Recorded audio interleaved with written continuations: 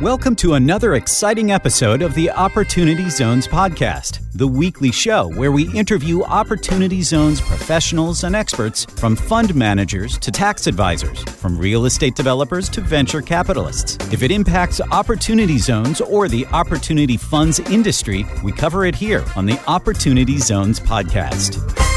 Welcome to the Opportunity Zones podcast. I'm your host, Jimmy Atkinson, and today we're going to undergo a discussion on 1031 exchanges versus Opportunity Zones, and we'll be discussing a few other topics as well. Joining me today to discuss this topic is Jay Frank, president of Cantor Fitzgerald Capital and co-head of their real estate investment management business.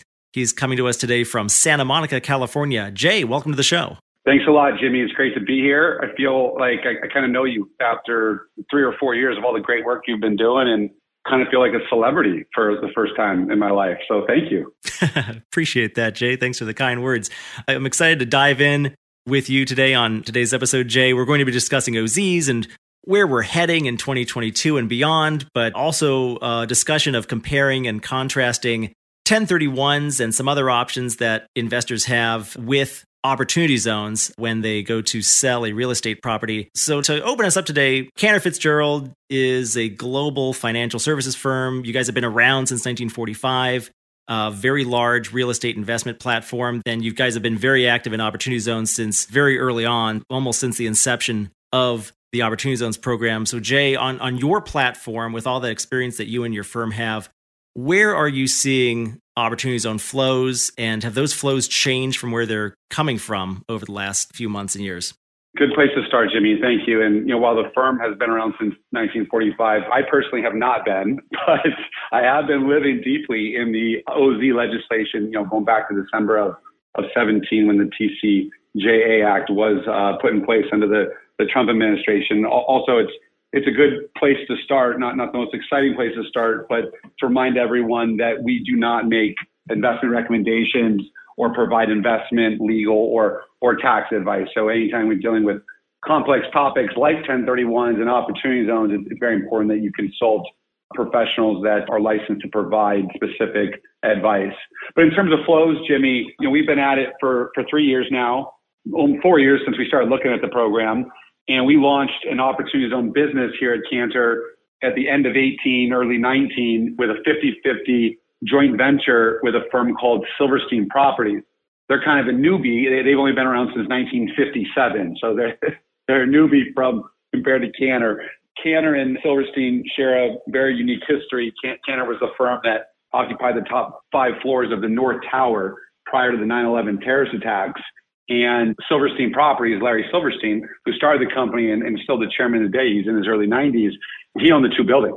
Silverstein Properties owned the 2 towers. And they, over the last 20 years now, 20 and a half years, they've led the rebuilding efforts of the Freedom Tower and the other properties that make up the bigger World Trade Center redevelopment. So in kind of an iconic real estate construction development investment firm who we partner with. And we've now raised over about $600 million of capital in the Opportunity Zone program and put a lot of money to work and got a lot of cranes in the air in major cities across the country. So we're really excited and very active.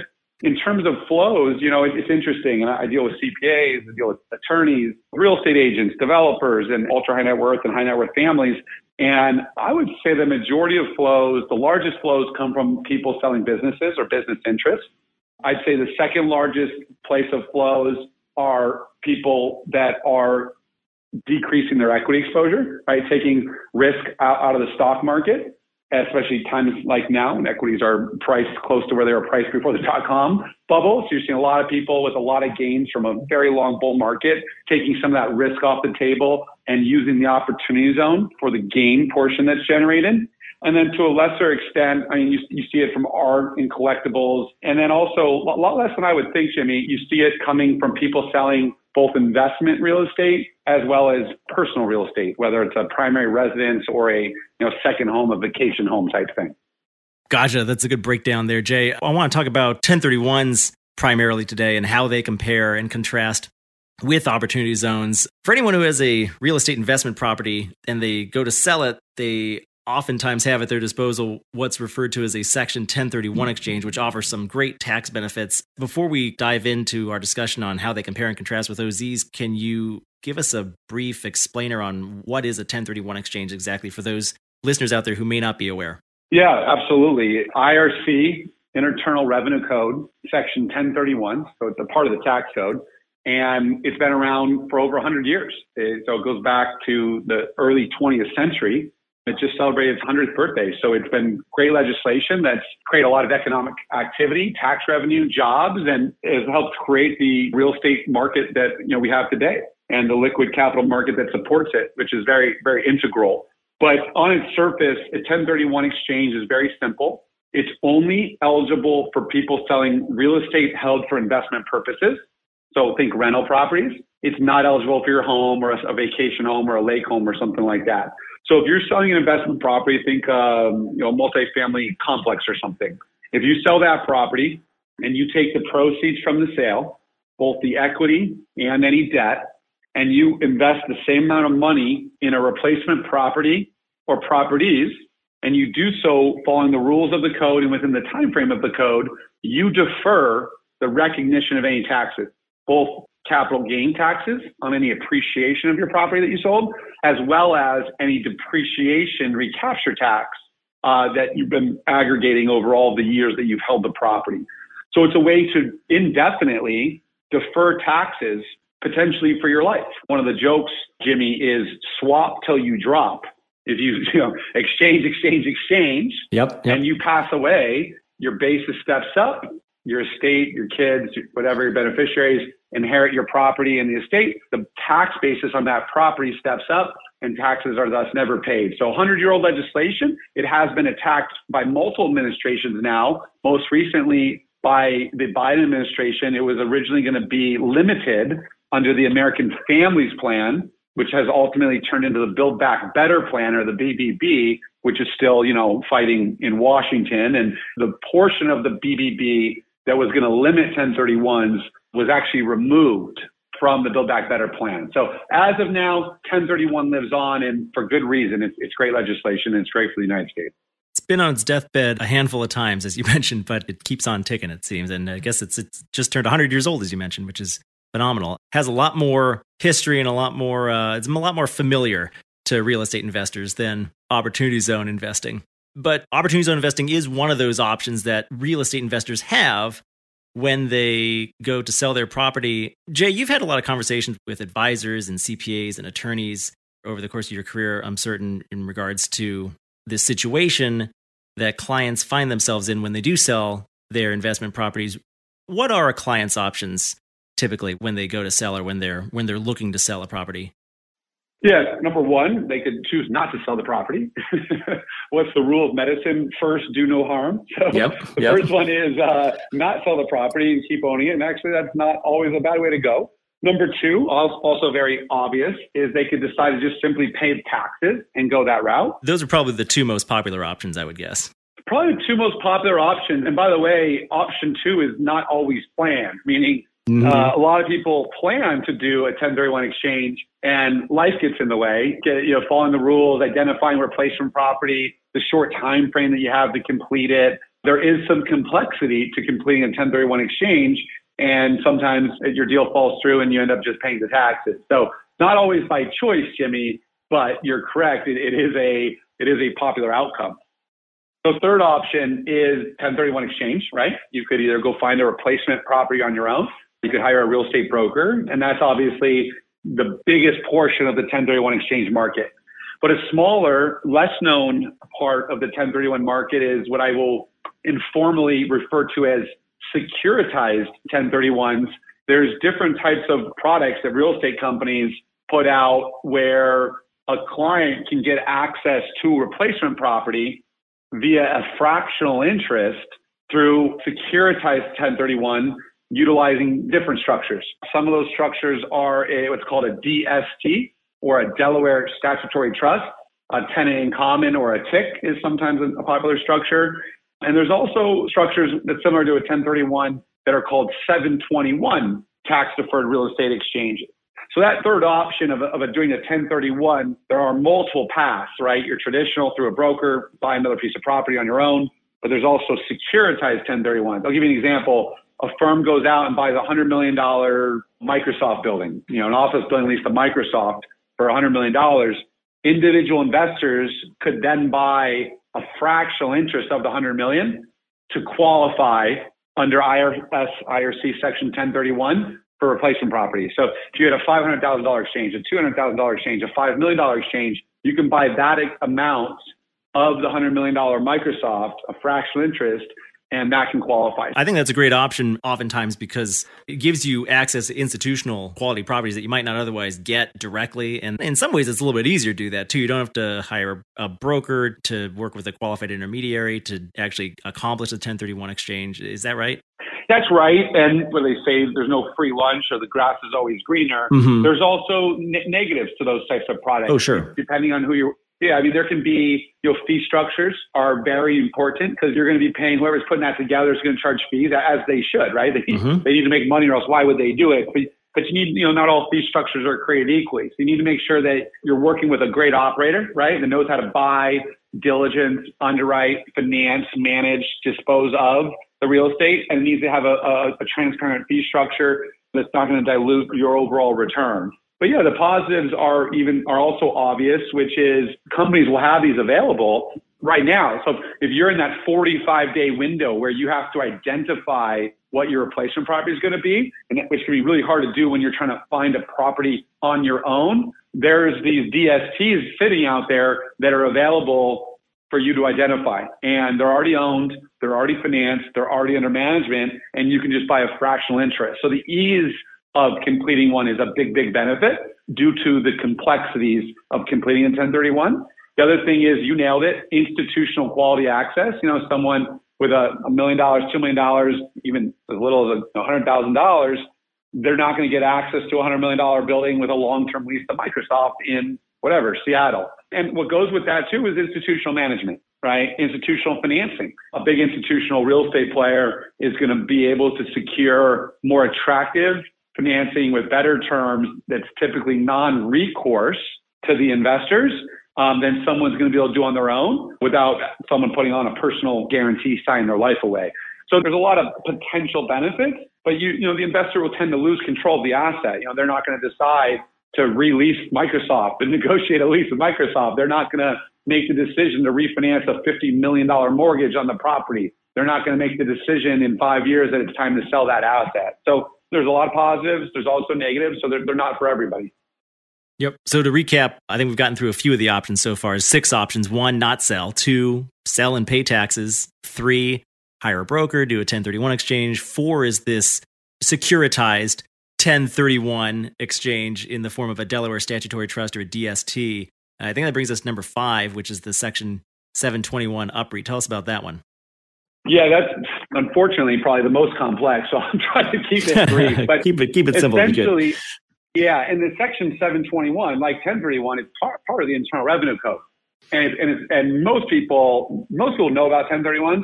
Most people do not know about 721. But a 721 is very similar to a 1031 in that you're selling investment property. And if you take the proceeds and invest it in the operating partnership unit of a real estate investment trust or a REIT, you can defer the recognition of taxes. So it's very similar to 1031, but a 1031 is sell real property, exchange into real property. A 721 is sell real property and exchange into a much larger REIT. And again, there are pluses and minuses of that option. Obviously, most REITs, publicly traded REITs, non-traded REITs, what have you, they're not buying $500,000 condos or $2 million multifamily complexes as part of their portfolio. They want to buy $50, $100, $150, $200 million type institutional properties. And so one new type of option that has really come about in the last 5-6 years, it's very interesting. We call it the 2-step transaction. A client could sell their $1 million duplex. They could do a 1031 exchange, step 1, a 1031 exchange into that $100 million Microsoft DST. They're going to buy a $1 million fractional, 1% fractional interest of a $100 million property. And then 2 or more years later, that Microsoft property could be sold through a 721 exchange to a much larger REIT that wants to own $100 million Microsoft buildings. And the client's second step would be to go up into that REIT, again, maintain that tax-deferred status. Positives are you're going to a much larger, theoretically, larger, more diversified portfolio with more risk mitigant measures and protections in place. Some liquidity might be built into it, especially if it's a publicly traded REIT, it's daily liquid. If you were to pass away, your basis would step up and your beneficiaries, your estate would be able to get access to the investment with no tax liability, right? And then some of the negatives, you're losing control. There's going to be cost involved for the firms that put these together, and you're never able to do another 1031 exchange, right? It's your last stop. So again, they're not for everybody, but it's another option. It's the fifth option. So, and then the sixth option, I think is, I think it's my favorite one, right? Opportunity zone investing. So I think our listeners are very familiar with opportunity zones at this point. So in your conversations, Jay, with different advisors, CPAs, attorneys, financial advisors, what are their levels of fluency with these six different options? Human beings do not talk about things they're not comfortable talking about, right? And especially professionals, they do not, professional human beings, lawyers, attorneys, etc., CPAs, they don't want to talk about something that have the chance of looking stupid. And I think one of the problems of the opportunity zone, I think the government got a lot of things right with the program, and I think the final regs cleaned up a lot of the original issues of the legislation. But I'm very supportive of the program. I'm an ambassador, as you are. Mm-hmm. But one of the negatives, and I'm not sure there was a better way to do it, is the complexity. And even though OZs have been out for 4 years, which seems like a long time, that's 96 years less than 1031s have been around. And it'll always be 96 years less than 1031s, right? So that's the problem. They're playing catch up. That's right. And the percentage difference will get smaller. Sure. But absolute. But so the learning curve for opportunity zones is steep, and it's steeper than 1031 exchanges. Mm-hmm.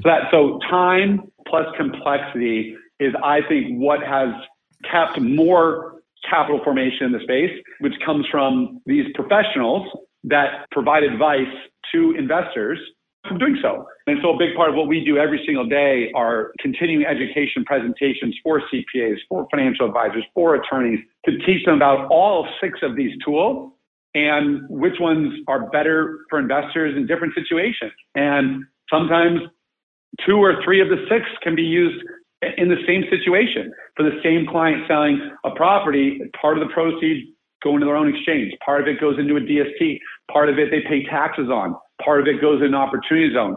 There's a lot of complexity here, but the advisors that are doing the best job, they might not be fluent in all 6 languages, options 1 through 6, but it's kind of like, I joke, like, conversational Spanish. Like I could get around Mexico if I needed to, but I'm certainly not fluent. If they just need to be conversational, so that they provide all options to the client to make sure they're acting in the client's best interest, because every single case is different. But that's what I think is holding it back. And we have come a long way in the last 4 years. Credit to individuals and firms like yours. Well, I agree with you. I think advisors oftentimes are very familiar with many of the options, particularly the first 3: don't sell, pay taxes, hire a broker, do a 1031 exchange. Maybe they have some familiarity with DSTs. But yeah, the 721 UPREIT is a little bit esoteric, I suppose, and OZ funds in particular are esoteric, and they're brand new as well. And I think we still have a long way to go before enough advisors and CPAs and other types of advisors have enough of that conversational fluency, as you mentioned. They should know enough to be dangerous, at least, and be able to point their clients in the right direction. I think we're getting better at that as the years have gone by. But certainly in the first few years of the program here, there wasn't enough awareness of opportunity zones, and I hope that's changing slowly but surely as each day passes. So, Jay, what are some considerations that an investor selling a real estate property should take when he's trying to decide which of these 6 options to take? When is a 1031 the best route? When is a DST the best route? When is an OZ fund the best route? The first thing they should do is make sure they're getting advice from their CPA, tax attorney, and or financial advisor, right? That's acting in their best interest. Getting professional help, that's critical. Right, and you're not giving advice right now during this podcast, just to be clear. Thank you very much. That's right. I'm not giving advice. I'm not a CPA. I'm not an attorney. but I do enjoy talking about it. Yep. as do you. And I know a lot about it, obviously. That's the first step. The second thing, and I'll try and keep this very general, if you have the smaller gain you have, the more likely just paying the taxes on that small gain is going to make sense. You got $1 million property, and if you sell it and pay taxes, you're going to owe $30,000 in taxes because you have such a small gain, or you're going to take all $1 million and do a 1031 exchange.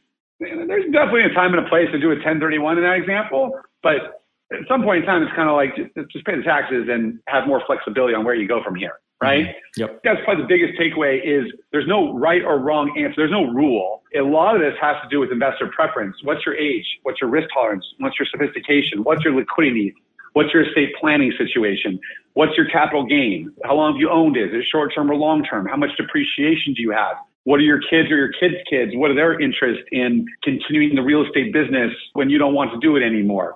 What's the rest of your portfolio look like? So there's a lot of complexity that transcends just the real estate being sold. It's about your overall financial picture. And that's why getting good advice is so paramount. But here's where we'll generally go when we're talking about 1031s versus opportunity zones.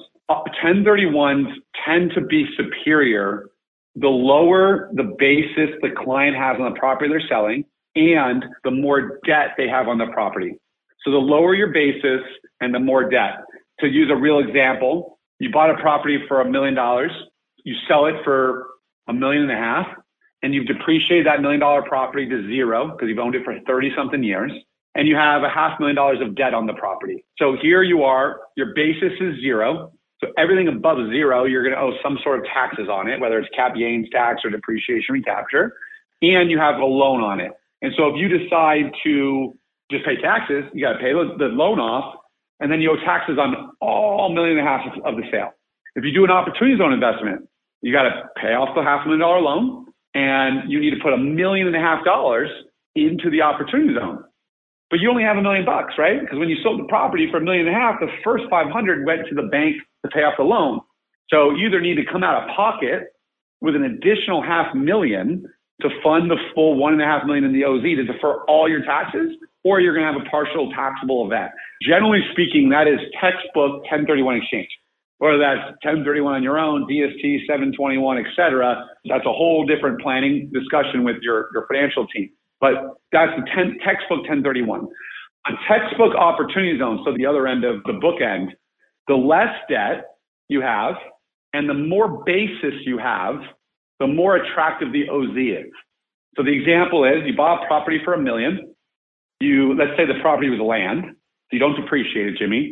So your basis is still $1 million, and you sell it for $1.5 million, and you never had debt. You just owned it all outright, right? Which is not uncommon. So no debt and a high basis, right? And a high basis relative to the sale price. So let's walk through what that looks like. If you just want to pay taxes, you're going to owe taxes on the $500,000 of gain. Okay, you got $1.5 million proceeds. You're going to owe taxes on the $500,000. There you go. Number two, do a 1031 exchange. Okay, guys, a lot of people will do a 1031 in this example. You take the full $1.5 million and you exchange it in a replacement property using any of the 1031 options 3, 4, or 5 that are available to you. Not a bad outcome, and you've deferred the recognition of taxes on that $500,000 gain. But you still got all of your money tied up in a new 1031. The opportunity zone, in my opinion, this is textbook opportunity zone, because this is how it works with the opportunity zone. You sell the $1.5 million property, that $1 million basis, you get to put in your pocket tax-free. You get to take those chips off the table. Only the $500,000 of gain is even eligible for investment in OZ to get the tax benefits, by the way, as you know, Jimmy, and as your listeners have been taught by you. So the $500,000 is the only thing that needs to go into the opportunity zone. You get all the tax benefits of the opportunity zone program, and you took $1 million of liquidity off the table, out of the game, no longer subject to any sort of IRS tax regime. So in that situation, the opportunity zone seems very attractive. Every other case falls somewhere in the middle of those two examples, and it depends on who you are and what you're looking for. Yeah, I was visualizing a 4-quadrant chart or some sort of matrix while you were talking, where you got 4 different boxes. You got basis on one axis, and you got debt on the other axis, and depending on which quadrant you're in, if you're firmly in one corner or the other, 1031 or OZ, but otherwise a little more gray area might depend on your personal situation. So in your experience, Jay, looking at some examples coming in through your platform or some clients come across you or just based on conversations that you've had with advisors and CPAs, how often would you estimate is an OZ fund better for a particular investor who's selling a real estate investment property than a 1031 exchange? Yeah, I haven't got this one in a while.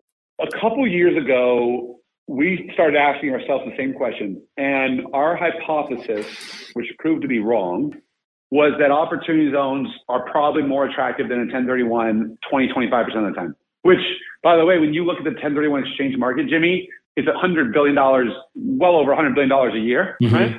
So 25% is not a small number, right? You're talking about tens of billions of dollars. It's a huge market opportunity of money that's probably going into OZs. That was our hypothesis. And we ended up internally building out a pretty complex calculator that compared paying taxes, doing a 1031, doing an opportunity zone, and running it through a 10-year simulation of expected return amplified by the various tax benefits of the different parts of legislation. And when we started doing this and we started plugging real life examples, we have an advisor, hey, I got, John selling this over here. Okay, what's his basis? How much debt? How long has he owned it? What state do you live in? What's his tax bracket? Right? There's, 20 something different variables, maybe 15 different variables. Plug it into this calculator and you say, okay, after 10 years, if they both deliver an 8 IRR or 10 IRR, whatever number you want to choose, this is how much money they'd have. This is how much money they'd get liquid today. This is what their situation would look like in 10 plus years. And, here's how much total taxes they would have paid. Here's how much total taxes they didn't pay. And what we started finding is about 50% of the time, maybe even slightly more than 50% of the time, the opportunity zone was the superior route to go. And we were shocked. And I would also add that I think I'm unbiased here because we have a major 1031 exchange platform at Cantor Fitzgerald. It's a slightly bigger business for us than our opportunity zone business. So I'm definitely biased to both of these together, but between one or the other, I'm not biased. It was simply like, what's best for the client?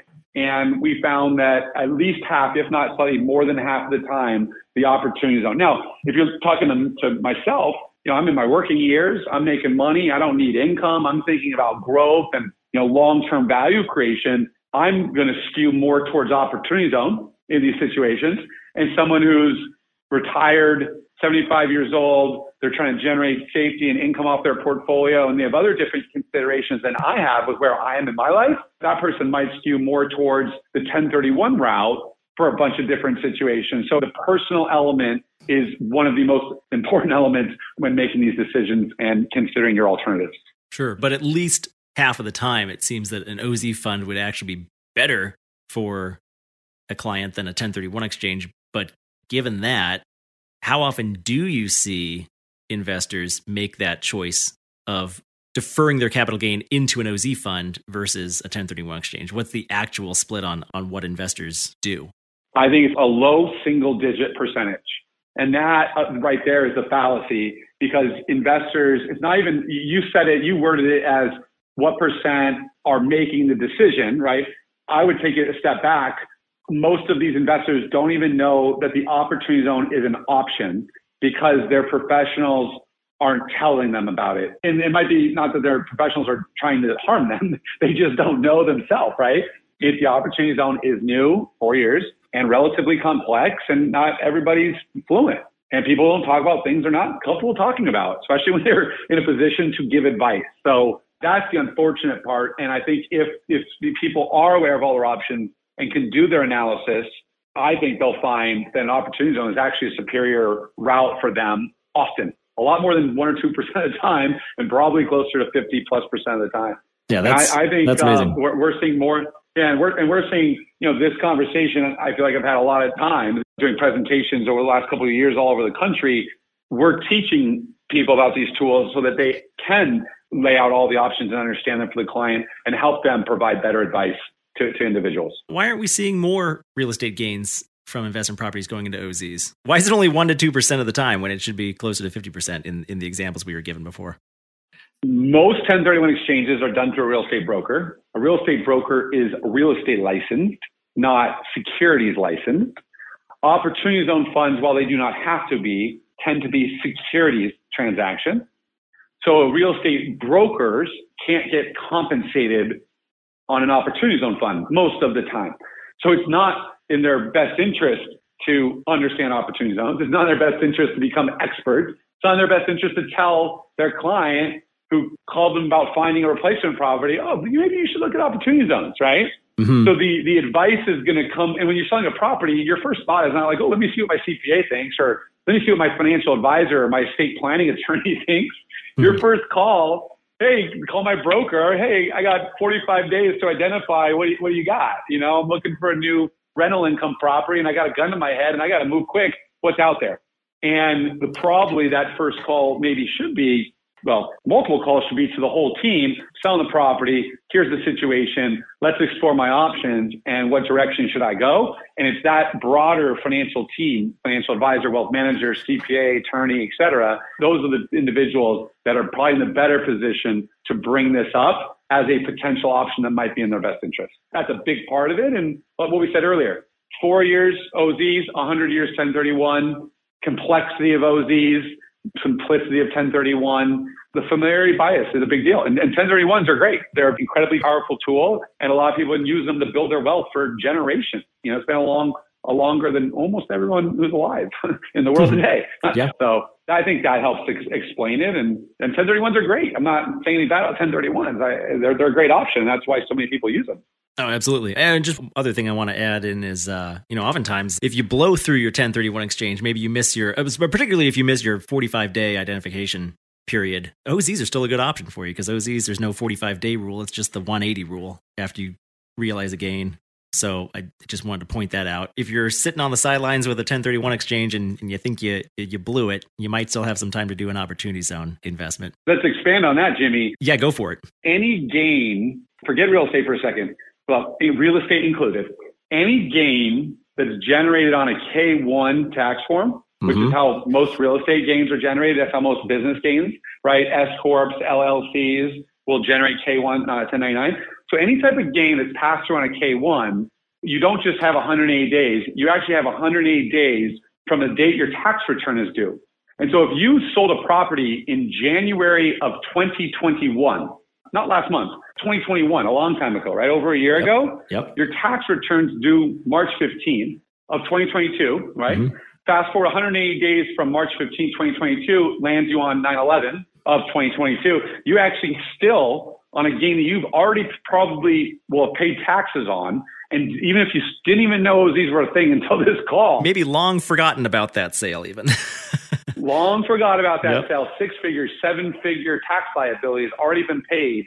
That is still in play until September for eligibility. So there are a lot of those types of small things, whether it's you blew your ID period, you weren't able to execute, or you took constructive receipt and you didn't realize you couldn't do that with a 1031, or it's a gain from a long time ago, but it was on a K-1, so it's still eligible. There's a lot of those out there, and a lot of people could save a lot of money in taxes if they just knew more about this.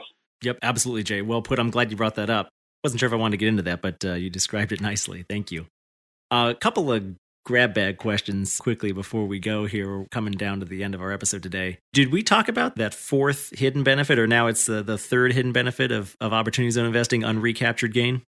That's funny. We didn't, and I'll add to that. So someone called me after the Super Bowl, and I remember I live in Santa Monica, so it was down in LA and SoFi in Inglewood, and Dr. Dre was the halftime show. So a lot of people, someone called me, they said, now I understand your Dre analogy. I didn't understand the joke about Dr. Dre. I'm like, really? You didn't understand? So defer, reduce, and eliminate, right, were the three primary tax benefits. The defer was powerful. The reduction was a very small tax benefit, and the elimination of cap gains, if held for 10 years or longer, was by far and away the most lucrative benefit, assuming the fund performs well. The fourth tax benefit, now the third hidden, because the R in Dre is gone, right? So it's just D, defer and eliminate. The third one, it's part of elimination. And the third tax benefit is you depreciate real estate, all right? So there's two implications here. One, if you own your own real estate, like we were talking about earlier, and you have depreciation, that depreciation is eligible for investment into an opportunity zone fund. The final regs of OZ land allow you to treat unrecaptured straight line depreciation as gain for OZ tax purposes. So a lot of people don't know that. That is another reason why people don't always think OZs when they're selling real estate and they think 1031. That's really important to understand that. The second one, more specific to the question you're asking, is once you've invested a gain in an opportunity zone fund, assuming the OZ fund's doing real estate development, most are, right? Once those buildings are put into use, certificate of occupancy, you start depreciating those properties. And because of the Tax Cuts and Jobs Act and because of new construction, there is a tremendous amount of depreciation through bonus depreciation that is passed through to investors over the first 10 years life of that new asset, which happens to perfectly correspond with the holding period of an OZ fund, right? 10 years plus is the critical number to maximize the tax benefits. Well, the hidden tax benefit is extremely lucrative and important is after 10 years, your basis steps up to fair market value. That eliminates all new capital gain taxes generated by the fund over the whole period. That's the tax benefit everyone knows about. It also eliminates all recapture of the new depreciation that's been taken from owning that asset and depreciating that asset during that whole period. So the depreciation expense is going to lead to any rental income distributions that are paid to investors over the whole period being highly tax efficient, if not 100% tax efficient, none of which is recaptured because your basis steps up after 10 years upon exit up until 2047. So there are several tax benefits. Combining all three is the holy grail and often misunderstood. Yeah, well put there. I love the DRE acronym. I used that as well for the first 2 or 3 years of the program, defer, reduce, and eliminate. Great Super Bowl, by the way. I grew up in LA myself, grew up a Rams fan in the 80s and 90s, and I was definitely happy that the Rams won on Sunday. Go Rams, I should say. Before we go, Jay, let's get your take on all things OZs for the rest of the year here in 2022. How do you view the opportunity today and going forward with Opportunity Zones? Sure. And I don't think this is necessarily a popular belief, but I think that the Opportunity Zone program as a whole, not in a perfect straight linear line, but when we get to 2026, at the end of 26, when this program as of now is set to sunset and go away, hopefully it gets extended or made permanent, but assuming it goes away, I think more money is collectively raised year after year after year after year more than the last. Some of the tax benefits get a little diluted as time goes by, but the 10-year tax benefit will always be in place, right? But I think due to the compounding effect of education, right, the momentum of what you and me and everyone else is doing, leading to more and more money coming in the program, 1% of people selling real estate to consider OZs 3 years from now might be 10%. Mm-hmm. And that is a significant increase in flows that should and could be coming into the space. So I'm of the belief that more money continues to go in the QOZ program for the next 5 years before this thing goes away, mainly due to education about how lucrative the program can be. And by the way, not just lucrative for people's wallets, which is important, very important, but also lucrative for these lower income communities that could use investment. And by the way, you and I didn't plan this, but Inglewood and where SoFi Stadium is in that area, a lot of it's in an opportunity zone. And so you think about all those dollars and Super Bowl dollars and $6 million that was invested in the local community over the Super Bowl weekend, that's going into small businesses, minority communities. It's creating jobs. It's creating tax revenue. It's attracting investment. And the fact that that was an opportunity zone enabled a lot of this to happen. So There's a lot of good things coming from the QOZ program. I'm a big fan, and I hope it's made permanent. Absolutely, Jay. That reminds me, 3 years ago, I actually wrote an article on the NFL stadium neighborhoods that were located in opportunity zones. There's quite a few of them. I think they were, I'm looking at the article now, there's 18 as of when I wrote this. I don't think that's changed. So I'll post a link to that in the show notes today. But yeah, right of you to point out that Inglewood, kind of a downtrodden area for many years. And, the area around SoFi is really helping to revitalize that area, Jay. Absolutely correct. Well, Jay, it's been a pleasure speaking with you today. I think we've got all caught up on 1031s and other options versus opportunity zones for real estate investors who are selling investment properties. Before we go, Jay, can you tell our listeners where they can go to learn more about you and Cantor Fitzgerald?